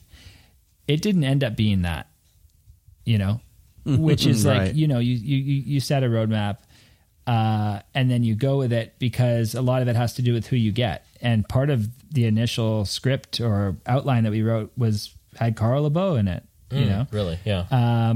And that was going to be the story that I was going to focus on, that and Bill's relationship, of course. And I was like, this is an amazing story, and the drama even within this story. Yeah. The brotherhood there. And when that didn't happen, it was like, okay, we got to pivot. And we're already deep into this movie when we, because I've been trying to get Carl, we're already deep in. So the way that we make these films, Hart Snyder, who's writer on Heath Ledger and lead editor, was on this movie as well. JR was on this movie. I'd done a bunch of interviews. I always try and interview like family members and people that were close to them first. So I interviewed Bill first for like 4 hours or something. Oh, man, it was like an epic interview. Yeah. In Upland, actually, in the theater that Sam had done his last performance in, that Bill runs with his wife. Sherry runs it. Oh, they run a theater in Upland? Yeah. Oh, wow. And that theater, that shot, the one you were talking about where he talks about Bill Clinton at the end? That's his last performance. Oh, the last one. Oh, wow. And that was in Upland, in the theater that we interviewed Bill. Anyway. Wow. I digress. I did that interview. I did Barton. I did Schubert. I did a bunch of the sort of foundations. And then we ended up finishing Heath at the same time. So then we were editing Heath at the same time, which is crazy. And so I'm doing 2 movies at once. So wow. I'm interviewing and Hart and JR, the other editor, JR Mackey, also a great editor, has done ton of these movies. There's 2 editors working. So they're cutting Heath. And then all of a sudden I have a bunch of these interviews done. And then we start working on Sam. And a lot of the writing happens in the edit. Got it. Where I've done a bunch of interviews, and then we start putting it together. We've got a scene grid where we're coming up with scenes. Oh, okay. I'm taking the transcripts and putting them into documents. Well, this is this scene. And then we lay out like a really fat rough cut. I think it was over 2 hours. Had a great Ron Jeremy porn story. They shot a porn in Robin Williams' house. Well, and we have footage of it. We have the porn. The Ron Jeremy gave it to you? Yeah, it was made by Leisure Time Entertainment. Okay. It's a great movie. Of course it was. And so Robin Williams goes on a vacation, or no, he leaves the country. Hey, boss. Hey. and Sam's taking care of his house. And why did you do that? Like, let Sam run your house. Yeah. And because Robin's a buddy of his, and he's like, yeah, you can stay in my house. And then Ron Jeremy's like, hey, we'll give you $1,000 to do a shoot here. He Airbnb'd Robin Williams' house to make a porn. And he's probably like digging through the couches trying to find leftover cocaine from. Oh yeah, and wow, and Ron Jeremy in his interview is like, yeah, we brought in all our own equipment, like a couch. Like, what kind of equipment did you bring in? What kind of equipment? Like, we brought in our own dicks. Yeah, brought in our own equipment. Nanu. So anyway, so the writing really happens. I mean, the writing happens because I'm writing the interview questions and figuring out what we're going to ask these people. But then when we get in the edit, we have a lot of options, a lot of stories, and we're shaping the idea, quote unquote, of writing between Hart, myself, and JR, and John, of course, because John was really involved with the writing in the sense that he was watching cuts and giving notes and had a primary idea of what it was. But you always start with an idea of what a film's going to be, and especially in a documentary, you don't get all the interviews. And you learn so much along the way. Like there's so much I learned in interviews that I don't know. Like no one knows that this happened. So I'll talk to someone and learn something. Then I'll be able to ask the next person who was there the same. Ask that question that no one even. It's not in any book. It's not written anywhere. Right. It happens organically through. That's why you like listening to Marin for the same kind of thing. You just get these. The digressions are actually where the nuggets of gold are. Totally. You don't get to the point of like micro, like having anyone transcribe. Oh, it's all transcribed. You do get transcriptions. Yeah. So I read everything. You're editing kind of based off paper. I read everything, and then we cut, and Hart does, and JR as well. As we go through the transcripts. It's all logged and stuff. It's all logged. Yeah. We read it, and then we put it together on paper first, and then we cut it. But it's the other thing too. I was going to say is we do a bunch of interviews, and then often it takes time to get more, and it's great because we then have the process to look what we have and know where we think we're in the edit, and we say, we really need someone to talk about this. Did you at one point have like a 3-hour edit and then trim it down? Oh yeah. Kind of like we had so many scenes. Yeah. Because sounds like there's a lot that you got. And it wasn't the same with the Heath doc, just because Sam, there was just so many stories about Sam, and there was so many, and a lot of them they were anecdotal, and they were brilliant, and they could have easily been in the movie. So we went wide first with Sam. It's not always the best way to go, but there was just you can't afford to animate all of it. That's for sure. Shit, yeah. We had like how much time do we? I think we had a budget for 13 or 14 minutes. Was there any stipulations working with Bill Kinison on anything? Like, did he have any? You said he kind of like let you have pretty free reign on everything, but he is an executive producer. Yeah, end, right. I mean, he had a little insight into who we should interview and who we shouldn't, but he never said. The only insight he'd give is I'd say like, oh yeah, I'm going to interview Corey Feldman, and he'd be like, oh, he likes to tell a good story. he likes to, but he never said don't interview that person, right? And he didn't. Which was like I don't think the nice thing working with Derek and Network is they have a good track record of working with estates and families, and there's a trust there that they know that we're going to make something that, but isn't too, I don't know. I mean, I guess you can just he could see one of the other ones, like he could see the Farley one or the Bruce Lee one, and he could kind of like draw his own conclusions about, this is probably going to end up like this. Yeah. And he also was like, him in his first meeting with Derek being like, Sam's life was an open book. Anything that he happened in his life, he would say about it on stage. So this documentary shouldn't be any different. That was pretty amazing to have a brother and an EP say that. I mean, Bill was obviously super important, A, because he was there and he was his manager. B, it's all the material is part of his estate. Right, yeah. I was to say, yeah. So, he's the gatekeeper, but he was very... He liked the work. We'd send him cuts, and he would say, maybe we could have a bit more of Charlie Sheen, a little bit less of that. He loves Charlie. He actually interviewed. It was funny. I didn't get to Bill did the interview? I'll tell you the stipulation. The only interview in the movie. Oh, right, right. That's the only interview I didn't do in the movie was Charlie, because Charlie. Oh, right. He looks at the camera and says, "It's your brother," right? He says, Charlie was like, "Okay, I'll do an interview, but I don't want the director to be there." I'm like, okay. I was working on something else at the time. I would have loved to meet Charlie. I'm sure we would have got along, but he's like, I don't want the director to be there, and Bill has to interview me. And they hung out back in the day. Yeah. So I wrote all the questions and gave them to Bill, and Bill is a terrible interviewer. Right.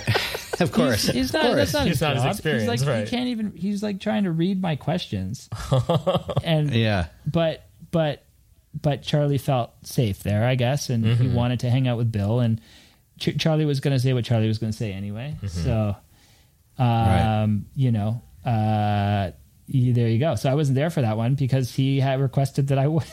That's It was like hilarious. an amazing request, but I was up in Canada working on the Heath doc and was like, yeah, sure, whatever, go for it. But Would you like to work on a movie about someone who's alive sometime? yes, yes. I think that was Paco's question. Can I ask you a complete curveball? Sure. And you might have to pause to think about this. We play this game on SupDoc where we call it Cast This Doc, where we think if it's going to be a biopic, who would play whom. Okay. So if you were to make the biopic of I Am Sam Kinison, who would you cast to play Sam Kinison? Ooh. Can I tell you my Zach first thought? Galifianakis? Oh, that's good. Oh. Maybe. He can pretty- get serious. Yeah, he's doing a lot of serious acting. Yeah. Dude, they've been trying to make that movie for a long time. Yeah, is that still a I was reading something about that. Is there a biopic that's in the works, or people have tried? They've been trying. Bill's been trying. Bill's been trying to do it. And maybe it'll happen. I think it's really hard for an actor to play a comedian. You might need a comedian to play him. They're just Right. like, I mean, Yes, that's why I'll Jim, do it. Okay, Adrian, finally. Jesus. Okay, that's what I should have I said. see it.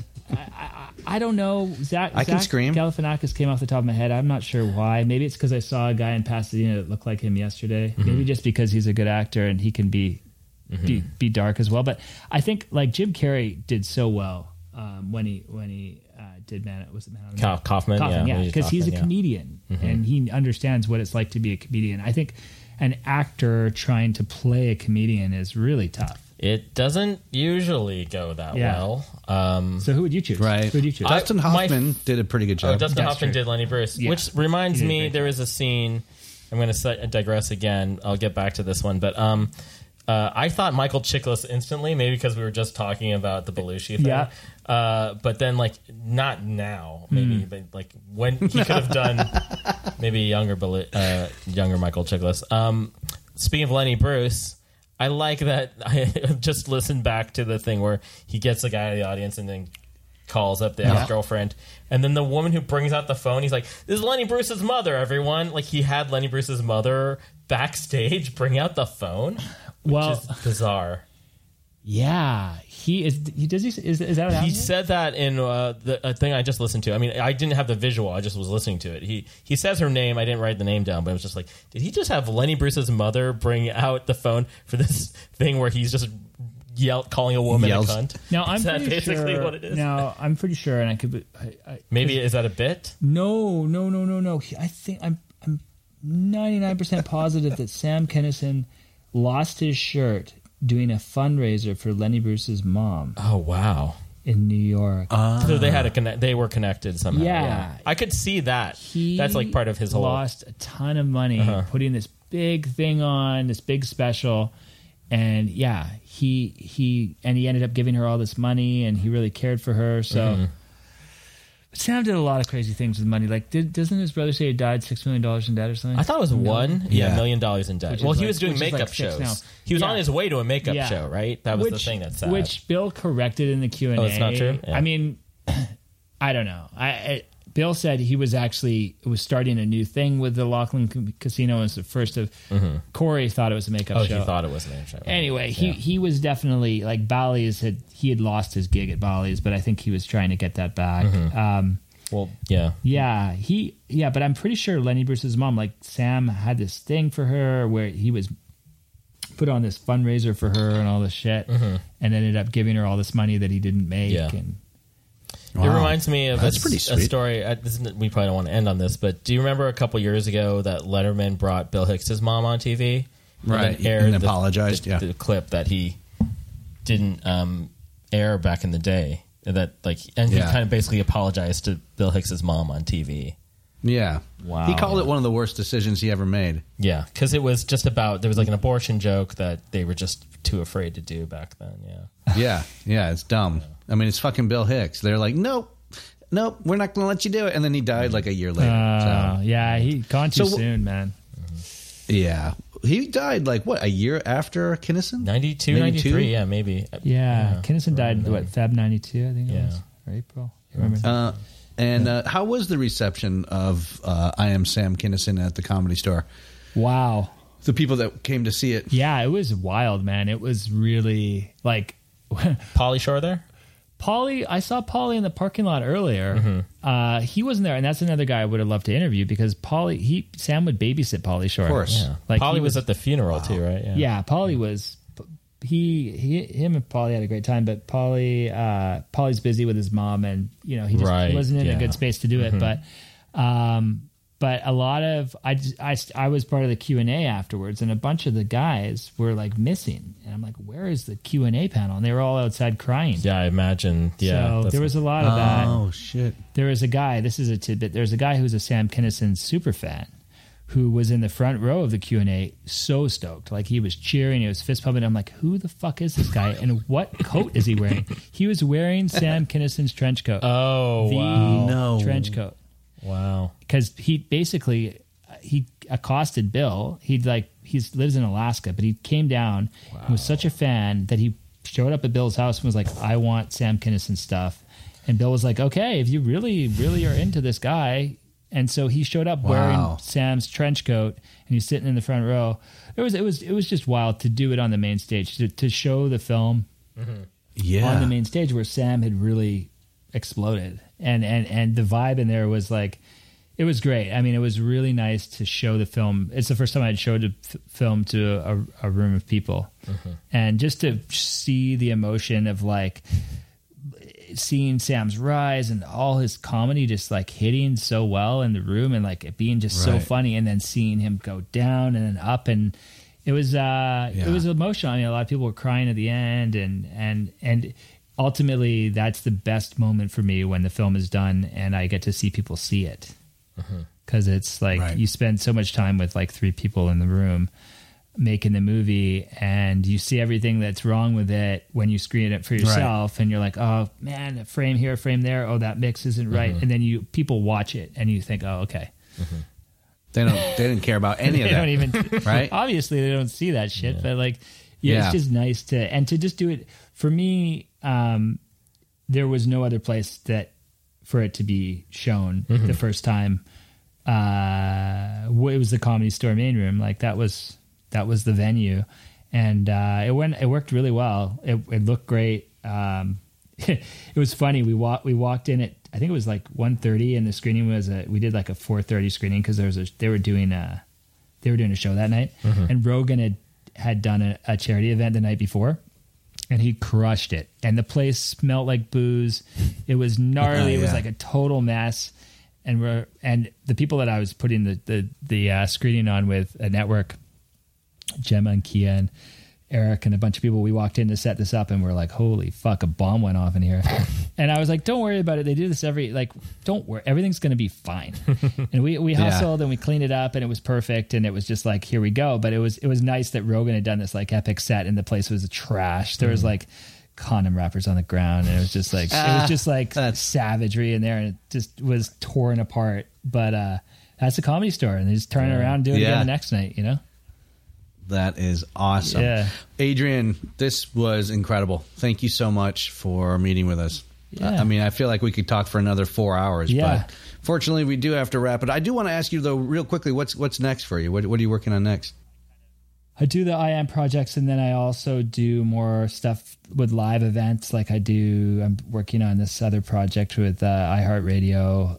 I do a lot of different stuff, but my main game right now is doing these IMs, which is really great for me. It's so interesting, and it's so fascinating to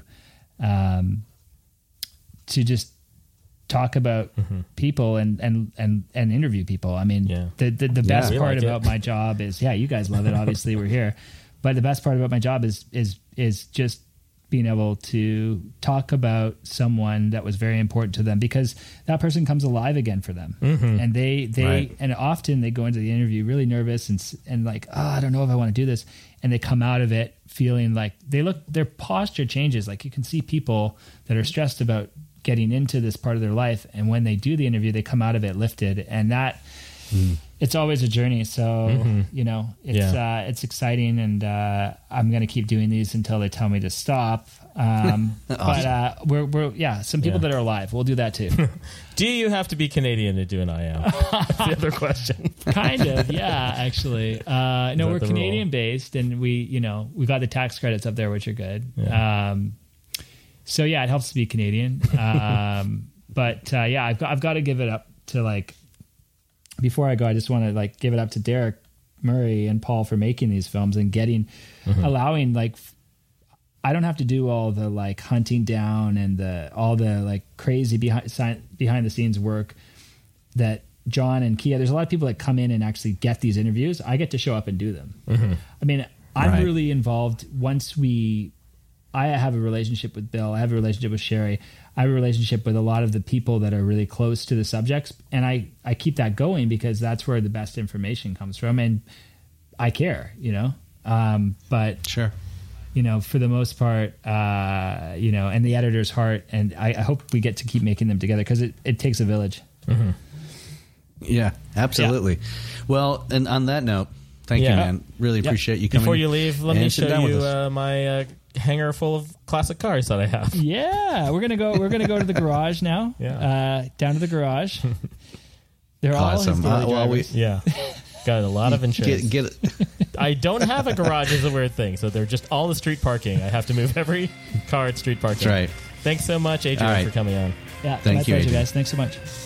Thanks for listening. You can find more episodes of SupDoc, show notes, updates, and more at supdocpodcast.com. We're on Twitter, Instagram, and Facebook at SupDoc Podcast. If you have comments, corrections, or want to suggest a documentary, email us at supdocpodcast@gmail.com. The show is listener supported. You can donate to the show at patreon.com/SupDocPodcast. If you can't donate financially, please subscribe, comment, or tell a friend about SupDoc. We'd like to thank Documentary News for their ongoing support. SupDoc is produced by Will Scoville. Our theme music is by David Siegel.